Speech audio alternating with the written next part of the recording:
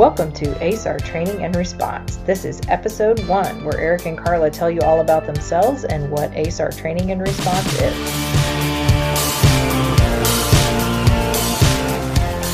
Welcome, everybody, to the very first ASAR Training and Response podcast. I'm Eric Thompson, and with me on these podcasts are co-host Carla Lewis. Carla, how are you doing today? I'm doing great. I'm really excited about this first podcast and the ability we're going to have to reach more people and talk to them about what it is we do. Yeah, we're really excited to bring this discussion forum out to our listeners. There are so many times that we go to training and we start discussions with people that we have trained with, and we never get to finish them. There's so many questions. Every time we go out, we felt like the podcast forum was going to be the best way to really ingrain people and let them know what it's like to be part of an ASAR team. And during these podcasts, we're going to look at a whole host of topics of discussion as we go forward over the next few episodes. So I suppose we should probably let our listeners know who they're listening to, and we'll do a little introduction on ourselves. Carla, why don't you kick off with a little bit of your background? Sure. So my background is in wildlife biology. So I started out at K-State. And after college, I started working at the Kansas City Zoo. That was my dream job. I always wanted to be a zookeeper, and I absolutely loved it. And, I know the zoo field can be controversial for a lot of people, but I'll tell you what, the people there really care about those animals, and they want to give them the best life that they have in captivity. And they want to keep their animals as safe and healthy as possible. And we'll get into more of that, but I've been really excited to see the ASAR fields branch into some of the exotic stuff, and I've been able to do that. After the zoo field, I actually took a few years off to be at home with my kids. I'm also a mom of 3 kids. And while I was doing that, I actually started a saltwater aquarium maintenance business. So I'm kind of one of those people who always have animals in my life, and it's kind of my passion. In 2010, I went back to work full-time, and I got a job as an animal control officer.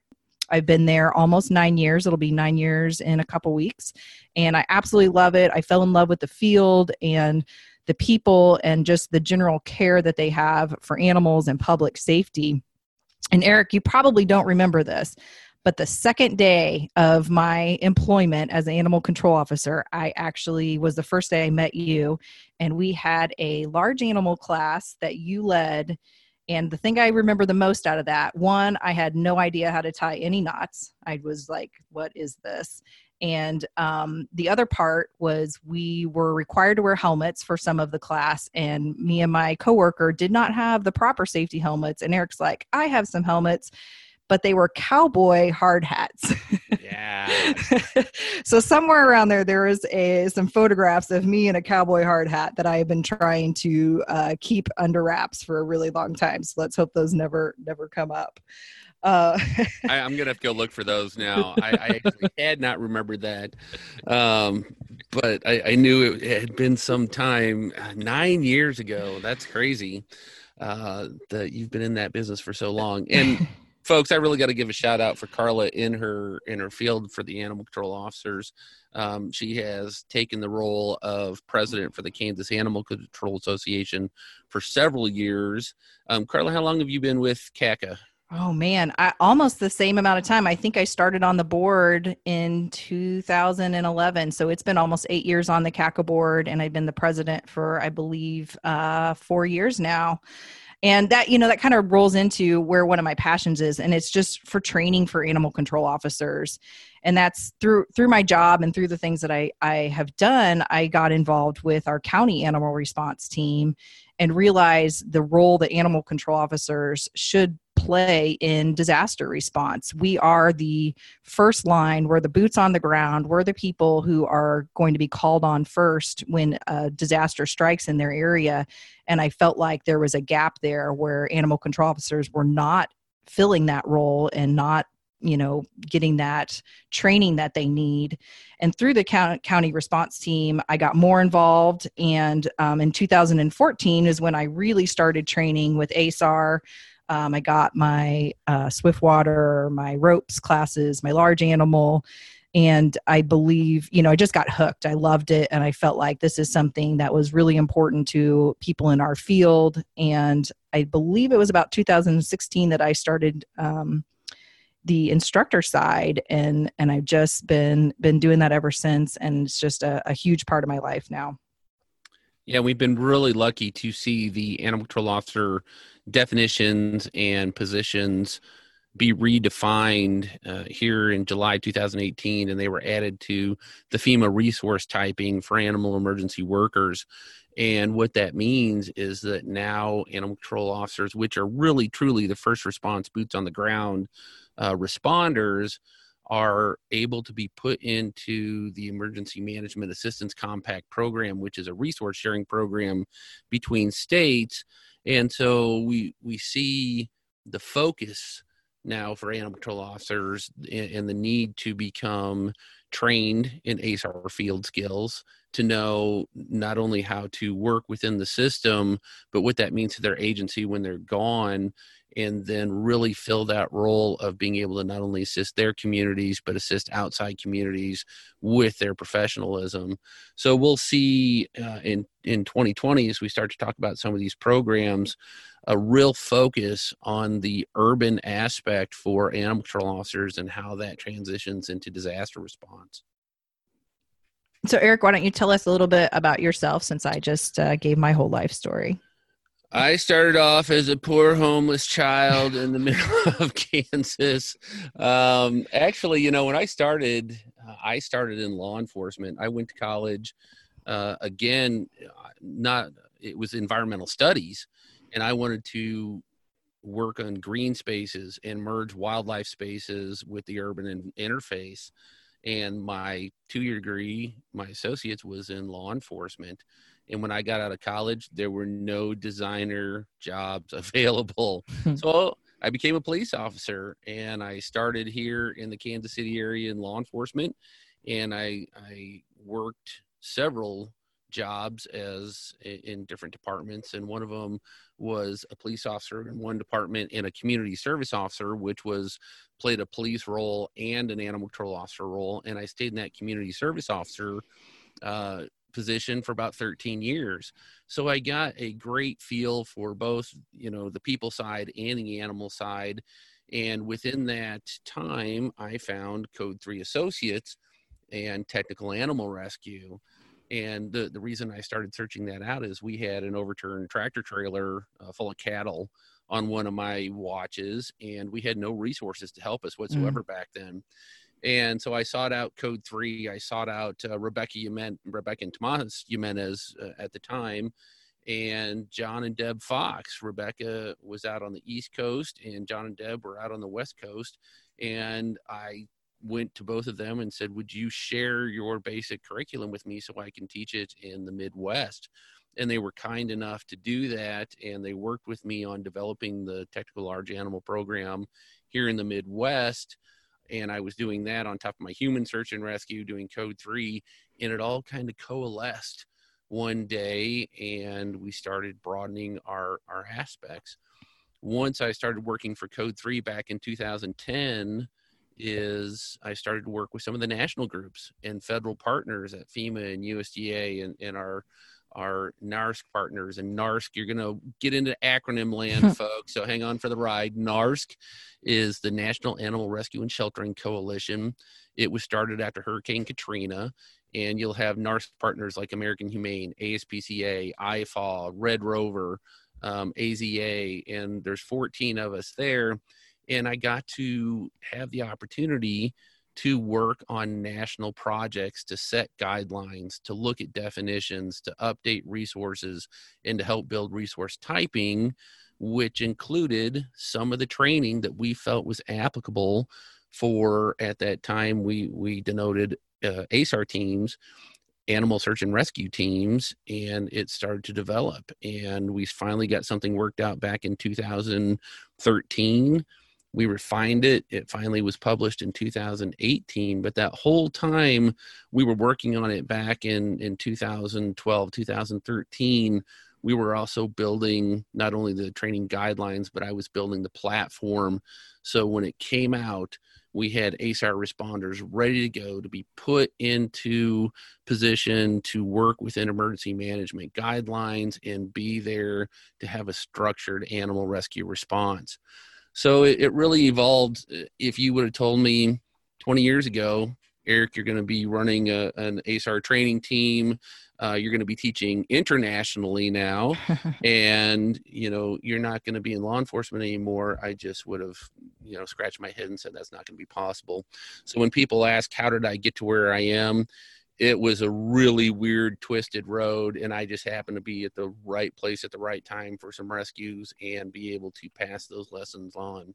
So Eric, maybe we could talk a little bit about, exactly what ASAR is and what we do. Yeah, so ASAR Training and Response is formerly the Emergency Equine Response Unit. EERU was actually born back in 2005, and that addressed the technical large animal piece.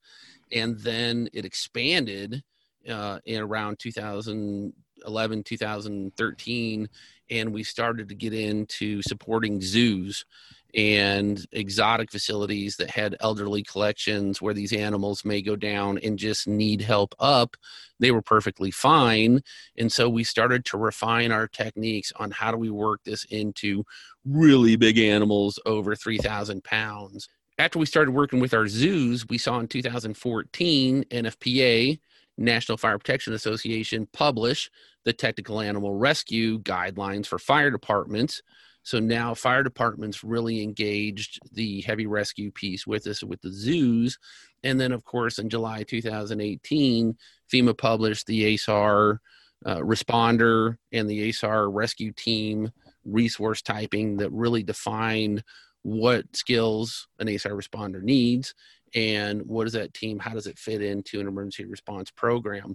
All of this continued building of recognition for what ASAR teams are and what they should be and what training they need always came back to us as we need to keep building ahead of the curve, which meant we had to evolve EERU. So in 2019, we actually decided to create the ASAR Training and Response platform, and that's where we are today. So the ASAR Training and Response platform brings on additional instructors and specialists that we have already vetted and said this is a great program. ASAR teams need to know this. It coincides with the FEMA resource typing and the training guidelines already. And you can come to this platform and start to engage the different branches and different skill sets that we offer. So we went from, in 2005, we taught 2 classes. Well, no, we taught 3 classes. We taught the basic low angle rescue, then we taught a sling rescue class, and we taught an ice class. And we had 3 instructors. And now we have over 28 classes. We have over 6 branches of expertise in play, and we've got 14 instructors. So we've seen a huge amount of growth in the last 15 years. Who are these classes mostly for, Eric? Maybe you could explain, what our, focused group and who we're trying to reach the most. Absolutely. Just because we say ASAR Training and Response, it doesn't mean it's limited to ASAR teams. We open this up to anybody that wants to actually explore credentialing, being a credentialed responder, learning how to work within emergency management programs and how working within those emergency support functions will translate in their own community. And that includes at a local level, whether you're an animal control officer, whether you're a civilian animal welfare worker that wants to be more engaged and start a technical rescue team in that area or be part of a technical rescue team, or whether you are a high-end FEMA specialist task force member that needs their animal rescue skills certificate to go on to be part of a Type 1 team. Our education and our training applies to everybody. Now, you may not be the person that wants to go be the monkey on the end of the string all the time and go jump into hazardous floodwaters or class 3 water or go hang off a building, but there's still a role for you there. You can still be part of the administration, the logistics. You can be a rope and rigging person. You can still have those large animal rescue skills and be that resource in your area because you have the knowledge and you've seen it done and you know the right way it should be done. And so you can be that guiding force, even if you're not out there in the mud and in the blood. So Carla, when we look at some of these courses, and we talk about large animal rescue, and we talk about some of the zoo things, and we talk about swift water, you've really started to engage your skills, and you're taking over the Laro course. Can you kind of talk about you're redeveloping that and restructuring that? What's the Laro course going to look like? So the Laro class is a large animal rescue operations. It's primarily, going to stay the same, where our focus is on, large animal issues that people are seeing, extrications, lifts, what to do when you have a down horse. We're going to update the PowerPoint. We're going to, have some new videos in there, maybe some new techniques. I'm really excited about all the classes that we have on the calendar this year for the Laro class. I believe it's a really important class for our first responders, specifically animal control officers and fire departments. So many times we get calls from people and, they have a horse down or in the ice or in the mud, and they have no idea what to do and no idea, how to get them out or even where their resources are. So, the goal of this class is to reach as many people that we can who are going to be faced with these situations and give them the tools that they need to help those animals. And that large animal rescue operations class, the Laro class, is probably the number one class that is still requested from our team. And Carla's going to take that over for 2020 along with Brett Huff, and we'll talk a little bit about Brett. I'll still be making some of those classes, but we are diversifying so much. Of the 14 instructors, 4 or 5 of us are going in a different direction every week. So it's impossible for us to make every class every time. Along with Carla taking over that part of the ASAR field skills, we're going to see an expansion on the field skills, and we're taking internationally for 2020.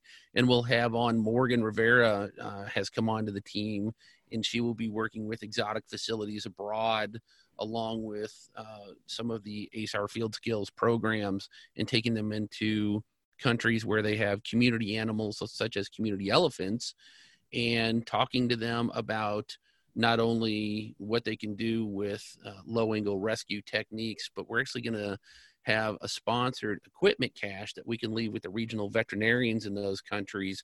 So those communities, even after we're gone, will have a brand new rescue option to work with their animals if ever needed. And then, of course, we've got additional branches coming that we're really excited about. Brett Huff is going to be joining us.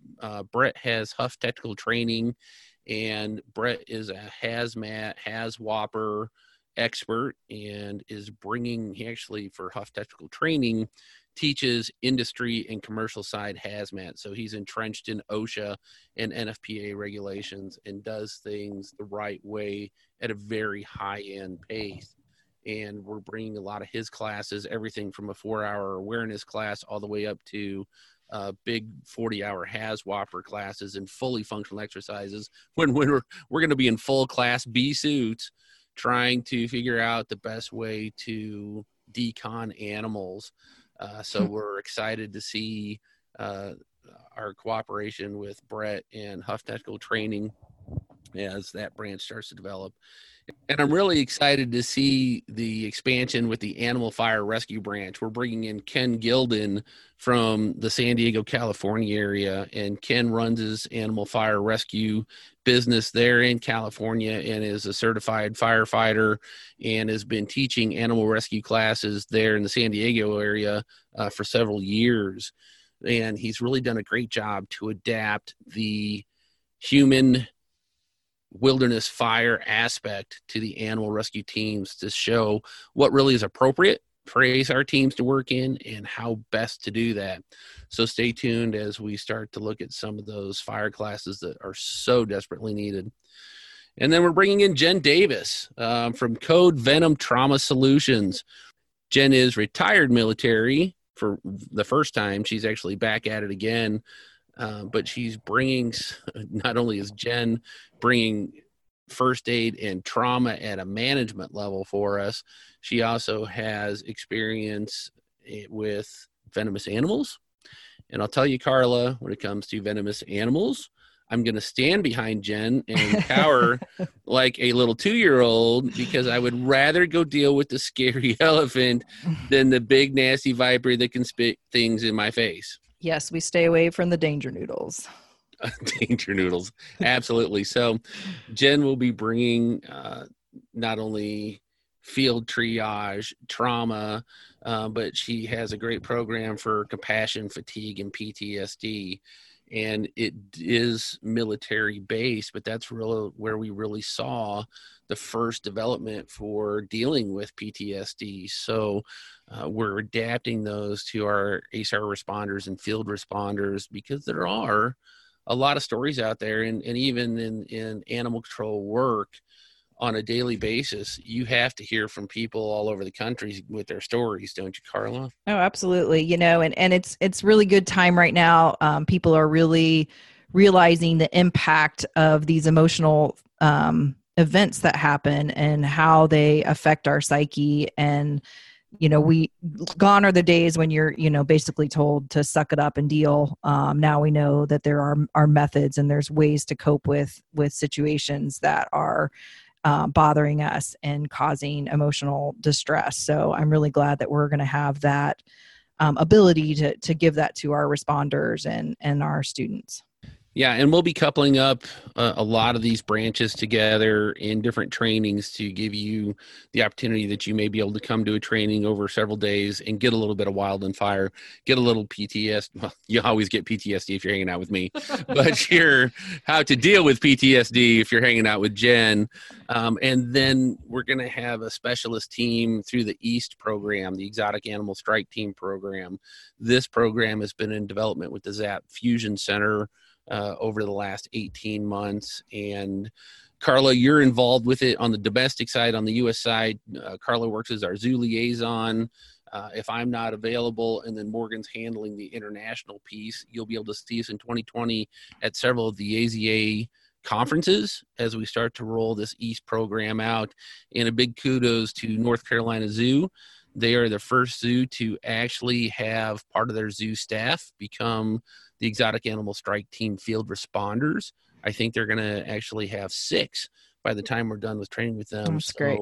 When we go out on disasters now, if there is an exotic animal issue or assessments need to be done, or there's an exotic facility that's impacted, we have an EAST team specialist embedded with us that can go out and handle that. And we don't have to, we all have always gotten by, but we need to have people in there that really know what's going on and be able to pull those resources together in the field and manage that. So I'm excited to see that. Absolutely. And then Carla, I'm such a social media hound. I know so much about social media.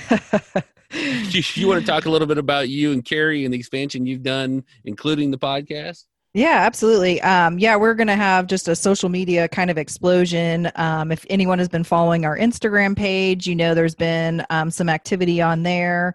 We're kind of slowly getting pictures out, highlighting our classes and our responders.